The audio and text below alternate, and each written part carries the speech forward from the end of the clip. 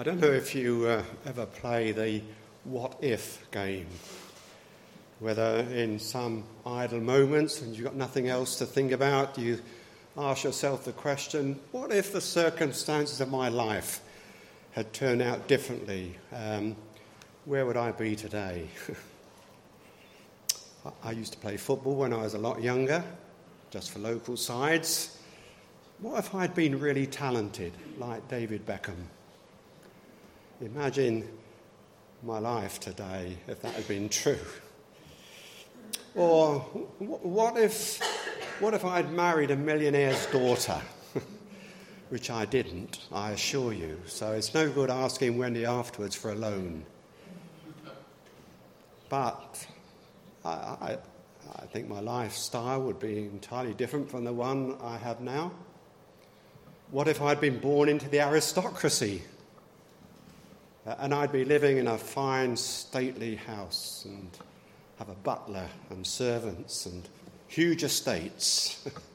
What if? Well, it's a fairly harmless exercise, if entirely pointless, because things are what they are. But perhaps we ought to, from time to time, think of something along those lines. Because I think the apostle would encourage us to do that. Because here in this lovely, very familiar chapter about the resurrection, he talks about himself in the beginning and at the beginning of verse 10, 1 Corinthians 15, he says, "By the grace of God, I am what I am." And maybe that's a question, that you and I should ask ourselves from time to time, and perhaps more than just infrequently, quite often. What if the grace of God had not introduced itself into my life at some point? What if? Where would I be today? What would I be doing if it were not for the grace of God had intervened? You might be perhaps a highly successful businessman, controlling vast sums of money and responsible for a huge workforce. You might be, but you would be heading towards a lost eternity. You might have a lovely family, I'm sure you do, but if it were not for the grace of God, you might have no assurance this morning that you yourself are a child of God. You might,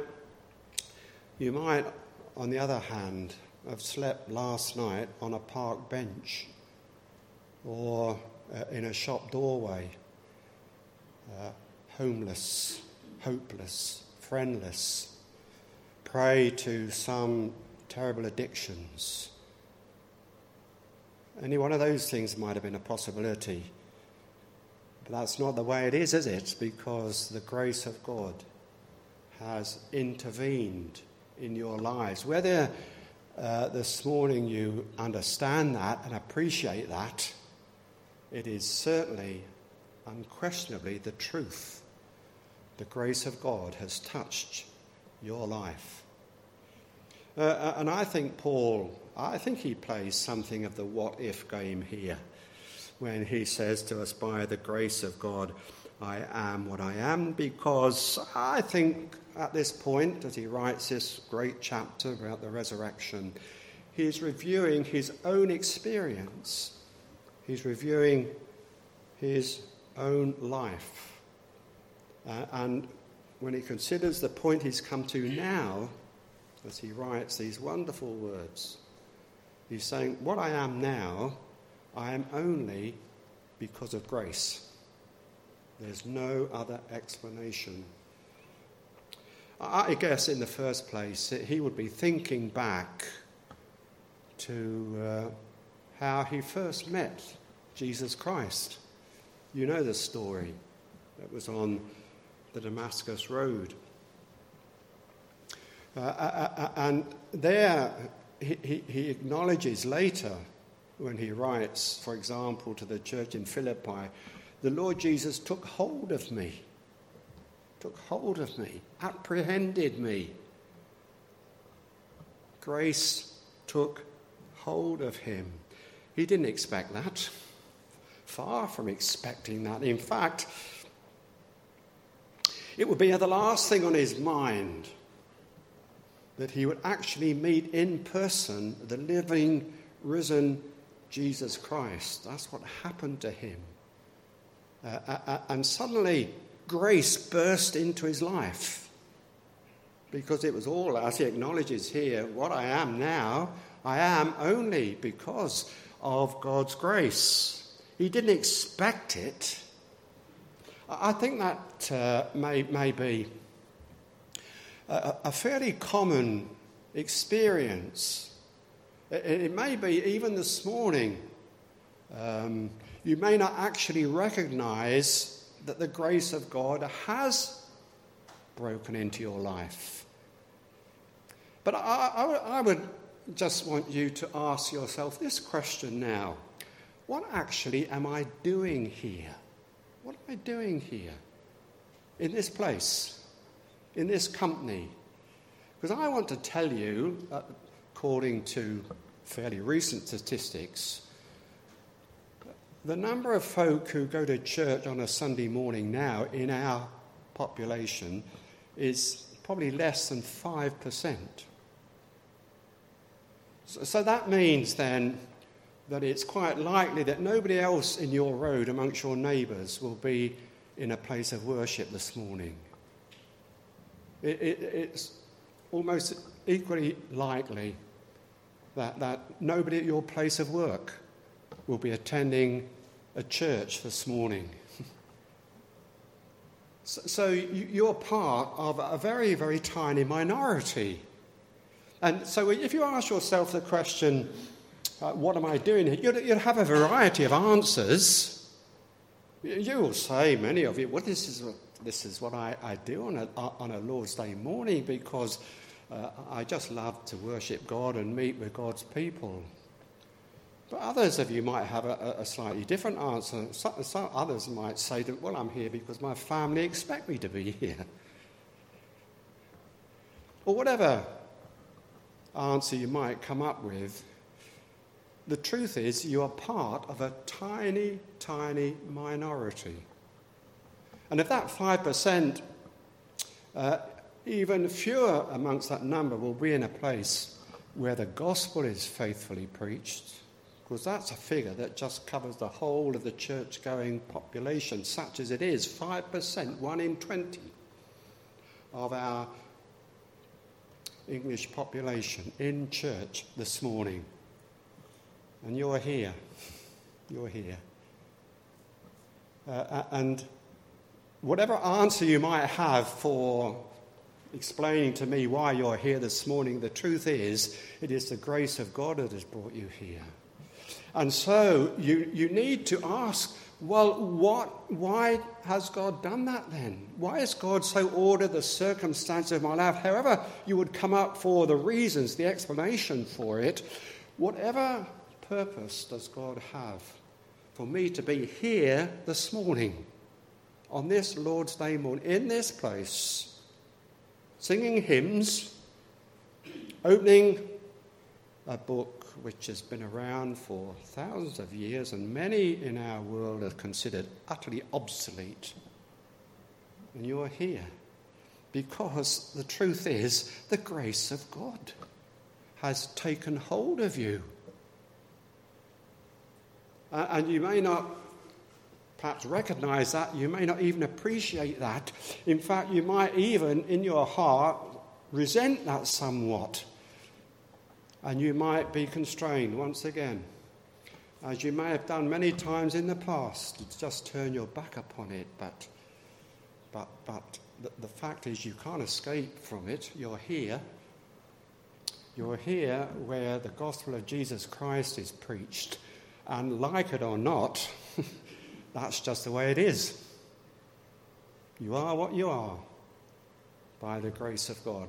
Paul didn't expect that.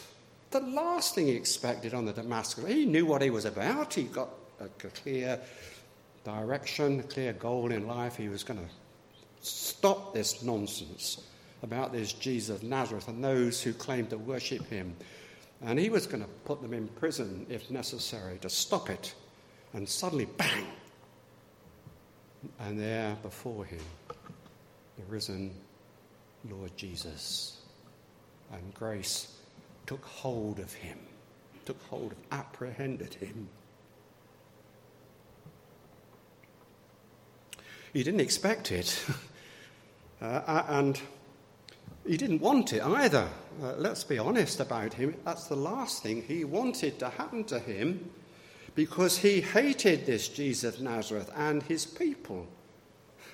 And so he was going to do everything to bring to an end what he saw was actually blasphemous in the sight of the God he thought he worshipped. So he most certainly didn't want to meet the risen Christ. He didn't want to experience grace like he did. And he most certainly didn't deserve it. And that's the wonder of it, isn't it? That is the wonder of grace. It is God's free and sovereign favour to the utterly undeserving. There's an old hymn, it's an old hymn book, so I haven't heard it sung for years and years and years. But it goes like this: against the God who ruled on high, I fought with hand uplifted high. Despised the mention of his grace, too proud to seek a hiding place. But thus the eternal counsel ran: Almighty love, arrest that man.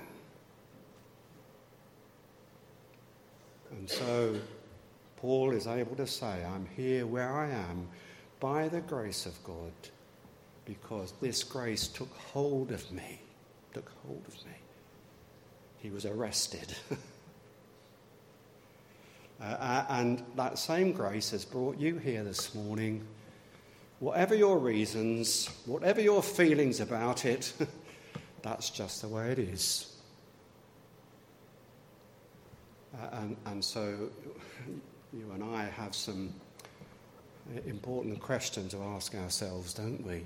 Why should God bring me here? Why? And you need to find an answer. Grace took hold of him, and then grace that saved him, because he didn't realise before, until he met Christ on that Damascus road, he was on his way to the fearful wrath of Almighty God. He was on his way to a lost eternity. Let's tell it how it is. He was on his way to hell. And so he was in the utmost danger. He probably didn't realise it. That's one of those tragic things. Sometimes people get themselves into fearful situations of peril and don't realise they're doing it till it's too late. But like a brand from the burning, he was plucked from a pathway that would lead him to judgment. And he was saved. And he discovered that this Lord Jesus Christ, who met him on the Damascus road, was a saviour, a rescuer, a deliverer. And he speaks for himself, and he speaks for all of us. He says, by grace you were saved through faith. By grace you were saved. That's your testimony this morning. It's all of grace, all of grace. Nothing you earned, nothing you deserved. All of the grace of God through Jesus Christ. And that was always a source of great wonder to the Apostle Paul. He's writing a couple of letters to a young pastor called Timothy. And he's writing as a pastor to help a young man who's pastoring in a church in Ephesus with all sorts of problems. Quite a challenge for a young pastor. And Paul writes with his experience, his wisdom, his understanding to help Timothy. And yet, surprisingly, into that record of pastoral wisdom and help, he drops in, quite unexpectedly, apparently, his own personal testimony. And you can find that in 1 Timothy chapter 1. And the sum and the substance and the very core and the very heart of his testimony was to be able to declare with such conviction and assurance, Christ Jesus came into the world to save sinners. And I love that Paul did that. You know, maybe Timothy might say, well, thanks, Paul. You know, it's lovely to hear your testimony of your conversion. I need some help here. And I think Paul is saying to him, Timothy, at the end of the day, whatever your problems are, whatever the situations you face, ultimately the answer rests in this. Christ Jesus came into the world to save sinners. The gospel. Which is why it's so critically important that in any company of people that consider themselves to be gathered in worship, the gospel is proclaimed. And then he goes on, and this is really very striking, because he's singing in praise of the gospel that saved him. And then he says, and I was the chief of sinners. Paul, the highly respectable, highly educated, highly religious, the chief of sinners. Would you be prepared this morning to put yourself in that category? I guess some of us might feel a bit indignant about that. Chief, now come on, look what's going on out there. Look what I'm reading in my newspaper every morning. Look what I'm seeing on the television of the awful and appalling things people get up to out there in the real world. And me, a respectable person, the chief of sinners? That's not right. That's not right. I freely acknowledge I'm not all that I ought to be. And I've got my failings, I've got my shortcomings, but chief of sin, oh no, that's saying, Father, Mr. Preacher, you've got no right to say that sort of thing to me.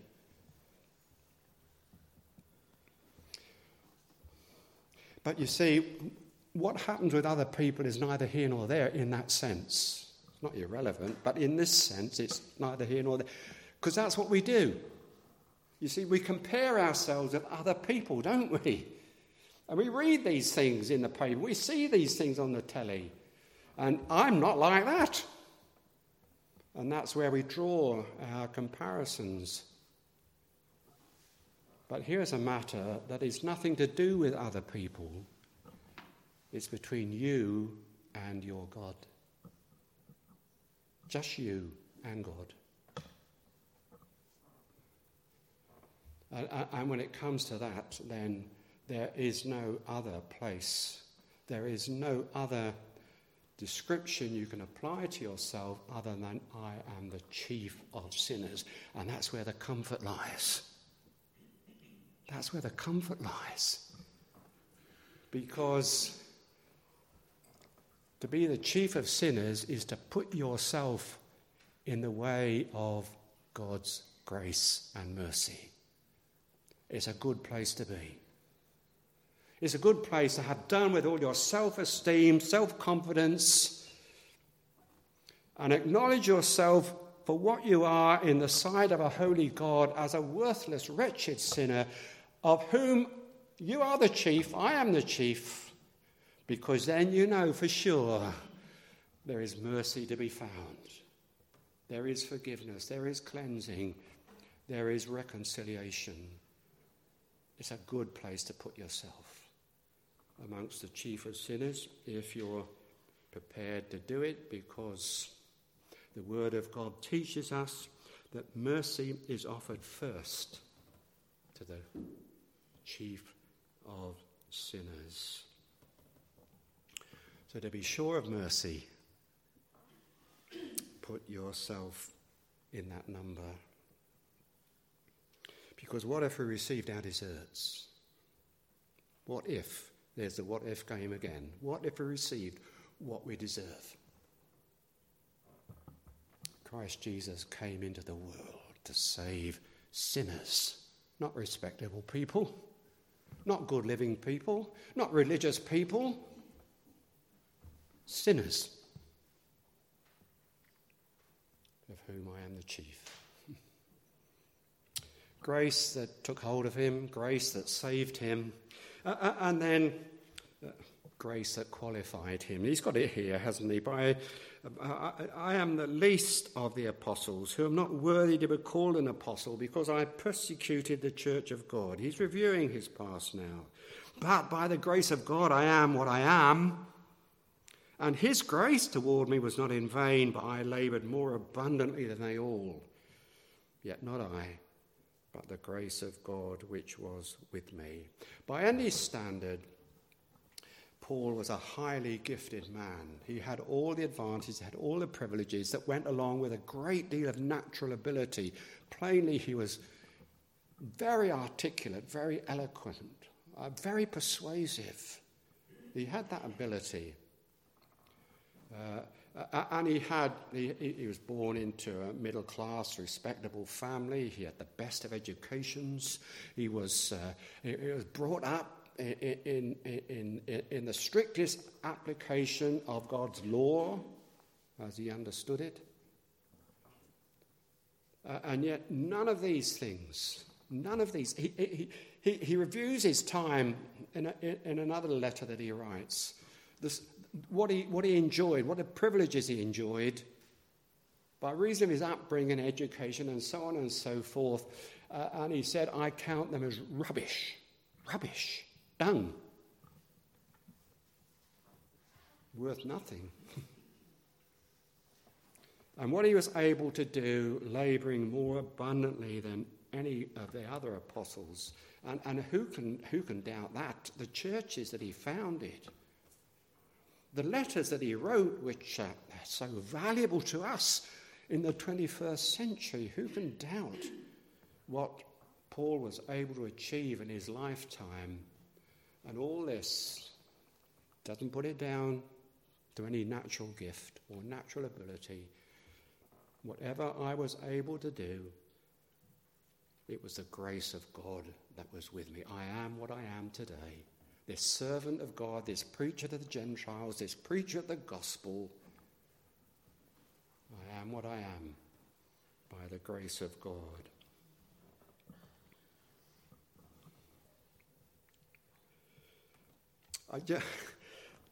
This happens almost every time whenever I stand in front of a congregation like yourselves. I think to myself, what am I doing here? What am I doing here? And why are you so kind to quietly sit and listen to me, which I very much appreciate? What am I doing here? Because you see, God has a message for a lost world. He has a message for you. It's a message of love. It's a message of hope. It's a message of forgiveness. It's a message which tells you that he sent his only Son into the world because he loved the world. It's a message of eternal life. He wants you to hear it. And he could have sent the Archangel Gabriel. You would have listened to him, wouldn't you, if he stood here? He could have done that. He could have written it in letters of fire across his back wall. He could have done that. Instead, what does he do? What does this God do? He sends you an earthen vessel, a clay pot. He sends you dear Richard here. He sends you dear James here. He sends you anybody who stands in this pulpit. He sent me this morning. That's why I asked myself, what am I doing here? An earthen vessel containing this immeasurable treasure And it's all of grace. Because you can't put it down to anything else, can you now? When you think God could have done it in a myriad of ways. And he chose to use mere human beings, sinful human beings at that, to declare this message for you, that there is hope and everlasting life if you will trust the Lord Jesus Christ. And it's just staggering. And there's no other explanation. It can only be grace, can't it? What a privilege it is that God should use such imperfect human beings as he does. And that's what staggers me. I used to hear once, I haven't heard it for a while now, a sort of little ditty. I can't recall it in detail, but it went something like this: God has no hands but our hands to achieve his purpose. I don't agree with that, because that makes it sound as if God can't manage without us. And I don't believe that for 1 minute. He can do whatever he chooses. But the wonder is he has chosen to use earthen vessels. Staggering, isn't it? Grace. So, my friends, this morning, will you play the what if game with me again? It's not a wasted exercise. What if the grace of God had not touched your life? What if?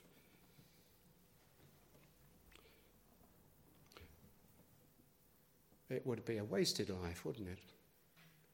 It would be a selfish life. It would be a godless life if the grace of God had not broken into your life and your circumstances and brought you into this place this morning. So don't turn your back upon it again. If it means nothing to you, does it mean nothing to you? Don't turn your back upon it again. Just ask yourself, why am I here? And then just reach out with an eager heart and take hold of this free and sovereign grace, which is all love and mercy and kindness and deliverance and salvation in Jesus Christ. Just reach out and take it. Don't turn your back again on this wonderful grace of God, this free grace of God. Don't do that again. And for those of you who acknowledge what I've been saying to you then, and would say quite readily with a single voice, yeah, I am what I am by the grace of God this morning. Well, just let yourself be lost in the wonder of it again. Just let it overwhelm you. In the verse of the hymn we've just sung, pause my soul and ask the question, why, my soul, such a love to thee? Grace has put me in the family of the Father's family. Hallelujah. Hallelujah. Hallelujah. Amen. Amen.